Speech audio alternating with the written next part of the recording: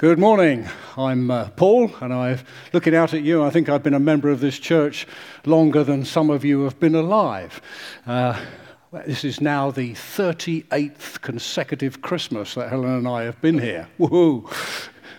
Anyway, I had no idea when I signed up to do this talk on conflict that this was going to be the week of the general election. But this is the fourth and final session of our series, Better Together.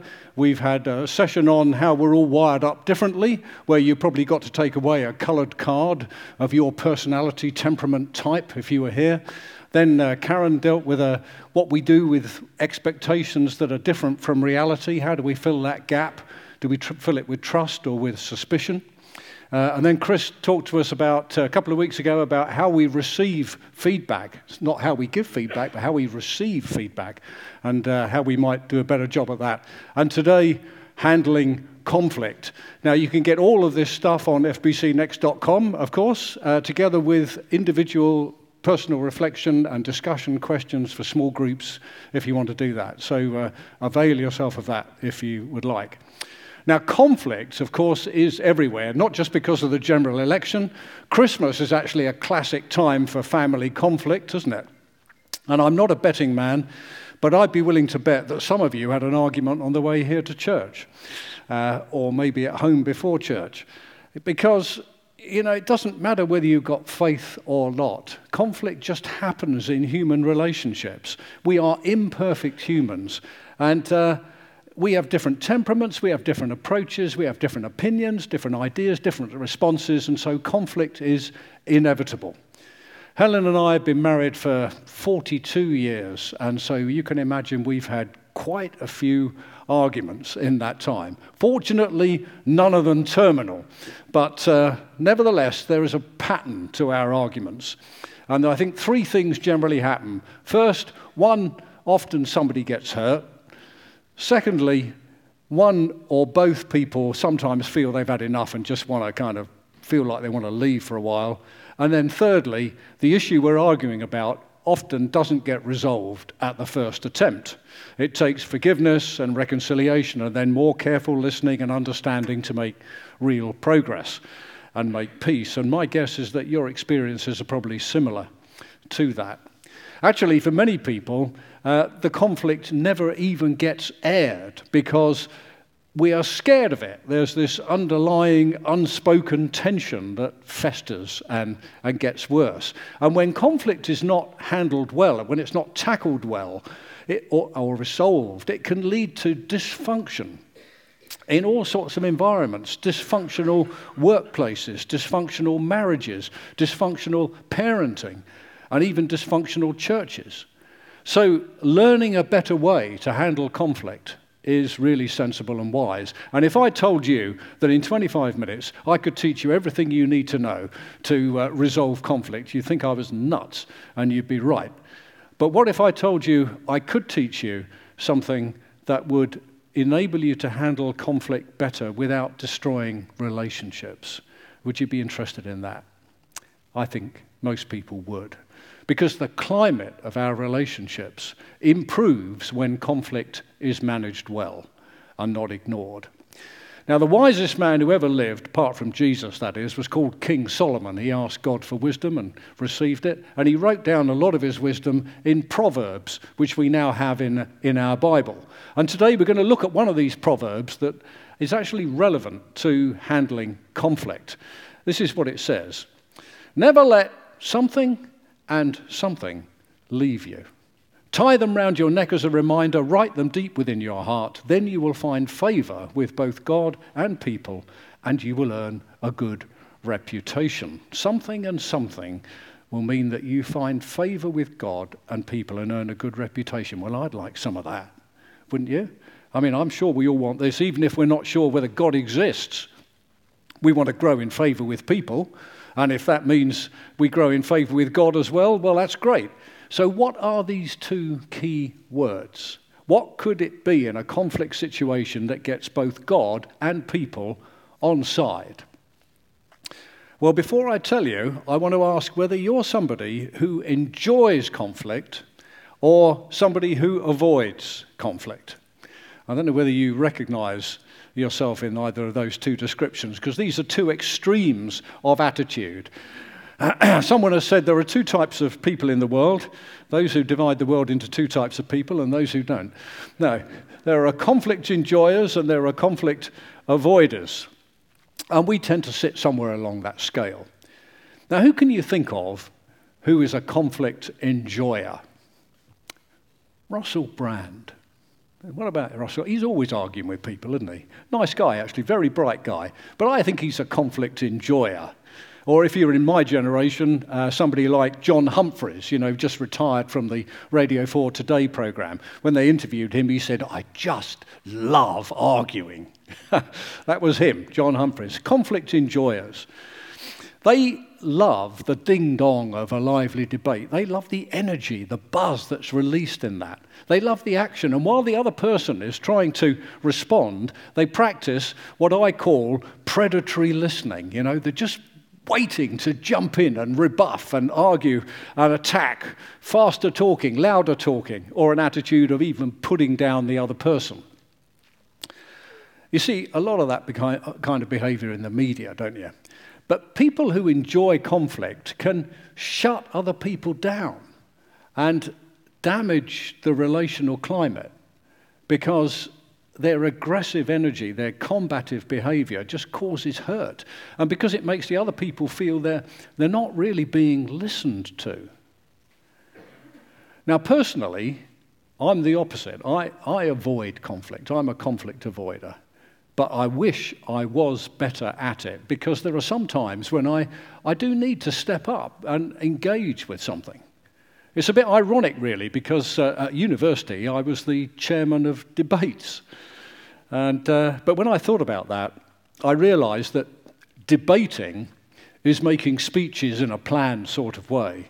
And it's not the planned intellectual debates that bug me. It's the unplanned emotional arguments with people who are closest with me. Because that very closeness often means that my guard is down and I'm more easily hurt. I'm sure you'd be the same. I like intellectual debate, but I don't like conflict because I find it too emotionally draining. And as a conflict avoider, I can fall into the trap of ducking the issue. Do you ever do that? Ducking the issue. There's something that doesn't feel quite right about that, isn't there? It's a lack of emotional honesty, really. With conflict avoiders like me, there's often this feeling of an elephant in the room. And if an issue comes up, I can just appease the other person, to avoid conflict. And I go on appeasing them until I get to a point where they've pushed me beyond where I want to go. And then all of a sudden, all that bottled up emotional resistance that I've been suppressing suddenly overflows, and I come back with a disproportionately or verbally vicious response. And I flip and I become like a conflict enjoyer and hurt the other person and damage the relationship. So people like me who avoid conflict may seem more peaceful on the surface, apparently easier to get on with. But we have a different problem.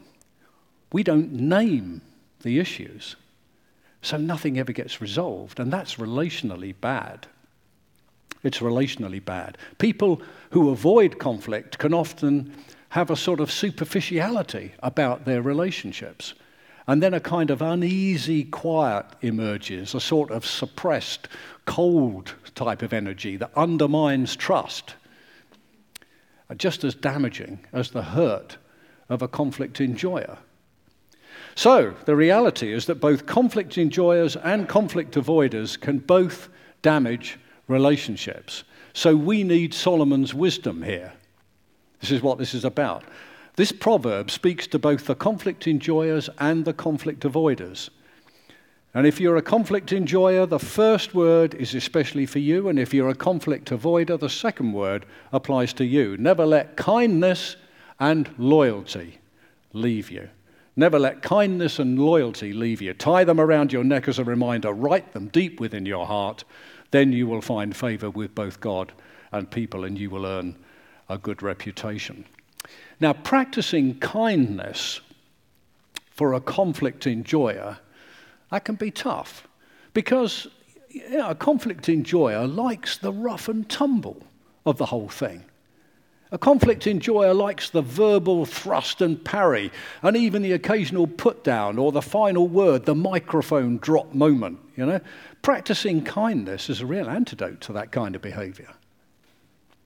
Kindness isn't dodging the issue, it's approaching the issue with grace and with love. Have you ever heard how Jesus was described by his best friend John? Full of grace and truth. Grace is looking past people's imperfections and treating them with unconditional acceptance, unconditional love, full of grace and truth. Truth, yes, but grace before truth. So here are some behaviors that show kindness. First of all, kindness is how you approach other people. Assume the best about other people's motives, not the worst. And if you are feeling a bit uptight about something, well, just take a moment to process that. Let go of some of your anger and frustration before you open your mouth. And then don't be threatening in your body language or your attitude, up close and intimidating. Relax a bit. Secondly, kindness is also in your willingness to listen. Let the other person speak first. Are you going to have that on the thing? Yeah. Let the other person speak first. That would be kind, wouldn't it, to let the other person speak first. And really listen to them. Not as a predator waiting to leap in and interrupt and rebuff them at the first sign of weakness, but listen with care and show some empathy so that you are validating what they are feeling. And then thirdly, kindness is in your genuine care for them. Ask them to explain why this issue is important to them. Ask them that. And use gracious words, not blunt or accusing words. You never do this, or you always do that. One of Solomon's other proverbs says a harsh word stirs up anger, but a gentle answer turns away wrath. That's kindness, isn't it? A gentle answer that turns away wrath. I wonder which of these behaviors you could focus on doing more consistently. Interesting checklist. Actually, it's not just about behaviors. It's really about the heart attitude behind them. Because if you're dealing with somebody who doesn't genuinely want to listen, it shows, doesn't it? They may do some of these behaviors, which is nice, but you feel like they're going through the motions, because real kindness in an argument is wanting to hear and understand as much as to be heard and understood. Kindness is, I want to hear as much as be heard. Being open to having your opinion changed. That's really challenging, isn't it? Wanting to hear and understand as much as to be heard and understood. Wow, how I need this. How I need to pause before I speak and put on some kindness before I deliver the truth as I see it. How I need to exercise self-control and not bite back and keep my tone friendly and my attitude open. How I need more kindness. Kindness is a form of respect. Love is patient. Love is kind. I don't know if any of you have seen the film Troy, which is about the Greek-Trojan War, where Achilles, played by Brad Pitt, is the Greek warrior hero, and King Priam of Troy is played by an old guy called Peter O'Toole. And in this film, Achilles, the warrior, kills Priam's son, Hector. And he drags his dead body back to the Greek camp. And that night, Priam comes in to Achilles' tent in disguise as an old man. And he kneels down in front of Achilles and he kisses his hands and he asks Achilles for the body of Hector. He says, please give me the body of Hector because I would like to mourn over him and bury him properly. And Achilles is absolutely amazed by that. And he says to Priam, even if I give you Hector's body, we're still going to be enemies in the morning. And Priam says, We're enemies now, but even enemies can show respect. And Achilles is won over by that. And he gives Priam his son's body. And as Priam's leaving the camp, he shouts out to him, "You're a far better king than the one leading this army," which I thought was rather good. You see, the soft power, the so-called soft power of kindness, is actually more powerful than the hard power of argument. And unkindness reaps its own consequences, doesn't it? If you're not kind, people, they just don't want to engage with you. Then they don't get to hear the truth because people don't want to share the pain of sharing it with you. So you lose relationships with other people. And maybe you don't even realize it. If you're a leader in the workplace, or in the home, or in the church, an unkind approach means that you can lose touch with people on the ground. You know, you lose touch with reality because people, they just avoid you. Yes, they may smile at you, but it's a veneer. Underneath, there's this wariness, this distrust of your ability to listen. So if the way you won arguments hurt other people, you may have got your own way, but you won't have got God's way. You won't have got God's way. Now, for conflict avoiders, the issue is different. For a conflict avoider like me, the other person deserves a better version of me than the me who always dodges the issue. You see? Because dodging the issue is not being honest. And if I'm not honest, then I've allowed fear to make me deceptive, and that's not being loyal in the relationship, is it? The issue is loyalty, and the cousin of loyalty is courage. Courage and commitment to speak the truth and not duck it. If I can't be honest and truthful and authentic and transparent, I'm not really being loyal, and I'm not committed to the relationship, am I? I'm not being faithful, because I'm putting my own emotional preferences above honesty, and that's not loyal, and it undermines trust. Now, here are some behaviors that show loyalty. First, loyalty is in your courage to engage. Engage, rather than withdraw when conflict arises. Be proactive and straightforward in challenging something that needs to be addressed, rather than always waiting for the other person to raise it. Secondly, loyalty is in your authenticity and your honesty. Be honest and graciously clear in what you say, because you want the best for them and for us. And don't try to minimize or ignore how you feel. Ignore your own feelings in some sort of effort to maintain harmony. Explain how you feel and why you feel that way. Authenticity and honesty. And then thirdly, loyalty is in your clarity and in your commitment. Explain why the issue matters to you. And do that graciously. Don't say, "You stink," because that's unkind. And don't fog up your language. "Your halitosis prevents my intimacy." What? Say, "When you don't clean your teeth, your breath smells." Say it simply, and then people get it. So I wonder which of these behaviors on this checklist you might want to focus on here with loyalty. Now, once again, you can do all these things, but if your heart's not in it, that will show. Because the heart of loyalty is being truly committed to the other person, a commitment that is stronger than the fear of hurt. I would rather engage and risk my emotions than not be committed to you. That's what loyalty is. I would rather engage and risk my emotions than not be committed to you. Now, let me just give you a word of caution about this. This is for everyday, normal relationships. Healthy relationships. If you're in a repeatedly abusive relationship, either at work or at home, I am not saying that you should knowingly put yourself in harm's way by being loyal. If you're in an abusive relationship at home or at work, you need some outside help to confront the bully. Otherwise, you will live in fear all the time. You may even need to leave that situation. But in everyday, normal, reasonably healthy relationships, loyalty and commitment is important for a conflict avoider. Actually, I would hate to be thought of as disloyal. I'm sure you would as well. I would hate to be thought of like that, not committed.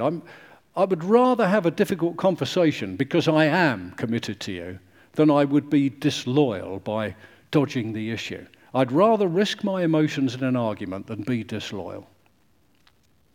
So there you have it. Kindness for conflict enjoyers, loyalty for conflict avoiders. Now, here's the thing. If I were to stop there, we'd have given you some great advice. You probably could have got that from a decent management training program. But this is church. There's more to it than that. There is a God dimension to this. There is a faith dimension to it. And I'll explain why. It's because kindness and loyalty are the qualities of God himself. In fact, there's an incident in the Old Testament of the Bible where a guy called Moses meets up with God, and God declares his own name to Moses. He kind of reveals something about himself. And this is what he says: the Lord, the compassionate and gracious God, abounding in love and faithfulness, maintaining love to thousands and forgiving wickedness, rebellion, and sin. Abounding in love and faithfulness. That is what God is like. Can you see the link to kindness and loyalty? If we really love others, we will want to be kind to them and understand them and be loyal and stick with them. So when we practice kindness and loyalty, when we practice love and faithfulness, as it says here, we are practicing the very qualities of God himself. So there is a dimension to handling conflict well, which involves being like God. And the only way you can be anything like God is by being dependent on God for his qualities within you. If you read about the conflicts that Jesus had when he was on earth, you can see these qualities of kindness and loyalty coming through. I mean, for example, after one of his followers, Peter, famously denied he even knew Jesus 3 times before Jesus was crucified, after the resurrection, Peter met Jesus again. How embarrassing. But Jesus didn't bawl him out. He had every right to do so, but he didn't. He didn't dodge the issue either. He simply asked Peter a question. And he asked it 3 times, which was an echo of Peter's 3 times denial. Do you love me? Is what he asked him. Now that was both kind and faithful, kind and loyal, because on the one hand it was poignant. You know, the 3 times question forced Peter to confront the issue. But it was done in a thoughtful and a kind way that didn't damage him. Jesus had a reconciling spirit in his approach. And that's the key to unity, isn't it? Not the absence of conflict, but the presence of a reconciling spirit. Now, if you're a believer in Jesus, if you've asked him into your life, then you have that same Spirit of God living within you. So you don't just have the good advice of Solomon in Proverbs, you also have the Spirit, which means you have the capability and the motivation from God to live like this. His divine power has given us everything we need for life and godliness, one of Jesus' followers, Peter, has written. If you're a Jesus follower, you have God's kindness and loyalty, his love and his faithfulness living within you. God makes a difference in your life. So even if the person that you're in conflict with doesn't behave well, you can still behave well. You can still choose to behave differently, just like God does, in the face of a misbehaving humanity. In fact, the conflict is often not so much with the other person, it's with the selfish nature that's inside me. You know, the real conflict is whether I will depend on God and surrender to his ways of love and faithfulness and kindness and loyalty, or whether I'm going to turn back to my own selfish, dysfunctional behaviors of bullying or dodging the issue or any number of other things in an argument. That's the real battle, isn't it? God's Spirit versus my selfish nature.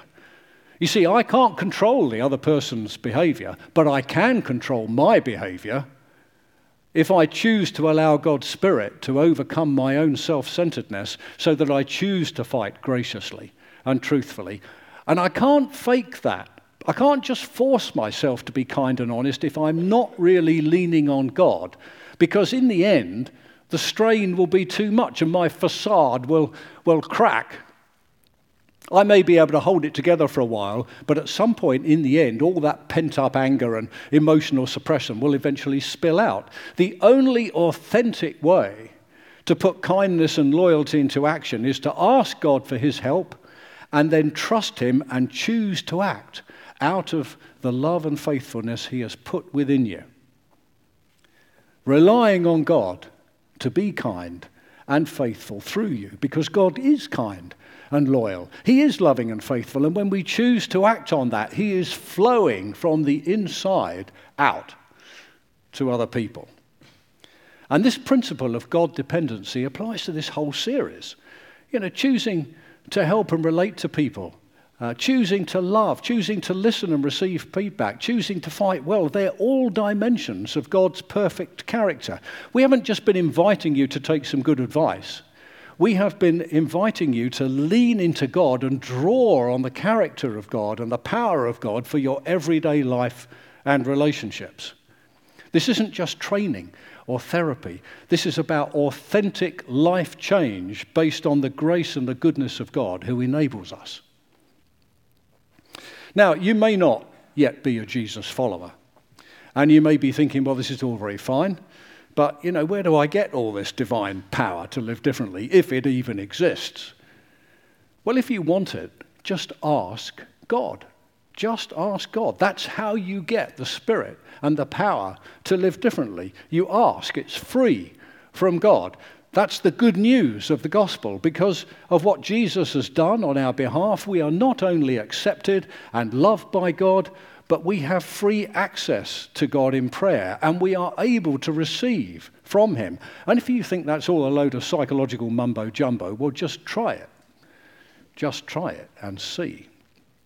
Because the experience of generations of believers is that when we truly open ourselves up to God and we lean into God and we trust God and we act on that basis, he releases within us what we need to live well.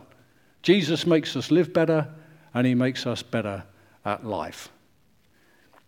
Just imagine what conflict would be like if kindness and loyalty were the hallmarks of our approach. Imagine what love and faithfulness would do to our conflicts.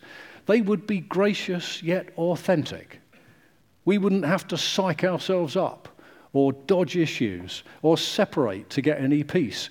We would be better able to understand each other, respect each other, get on with each other. Our friendships, our work relationships, our marriages, our families, even our church family would be so much better. We might not be able to resolve every conflict, but we would be able to live in a better climate of relationships. So what do you want to do about this? If you're a conflict avoider, are you willing to trust God and engage and risk your emotions rather than be disloyal? If you're a conflict enjoyer, are you willing to want to hear and understand as much as to be heard and understood? When we've closed the service and you've had a coffee and you've gone home, what will be different? Will it be just good advice soon forgotten? Or will you seek a living relationship with God who fills you with his character? Will you lean into God for help and act on what he says? I know what I want to do. I want to be more like Jesus. I want to be loving and faithful. I want to be both caring and clear. I want to be both compassionate and committed. I want to be kind and loyal. I want to be more like God and depend on God for that. Let's pray for a moment. Father, thank you for your great example of grace and truth, of kindness and loyalty to us. Forgive us where we have been unkind or disloyal in our conflicts. We bring before you the conflicts we have. We forgive those who have hurt us, just as you forgave us. We forgive those who have not been honest with us. And we pray to be filled with your love and faithfulness, and trust you to help us as we handle conflict in the future. May your righteousness, your peace, and your joy in the Holy Spirit be the hallmark of our lives. In Jesus' name, amen.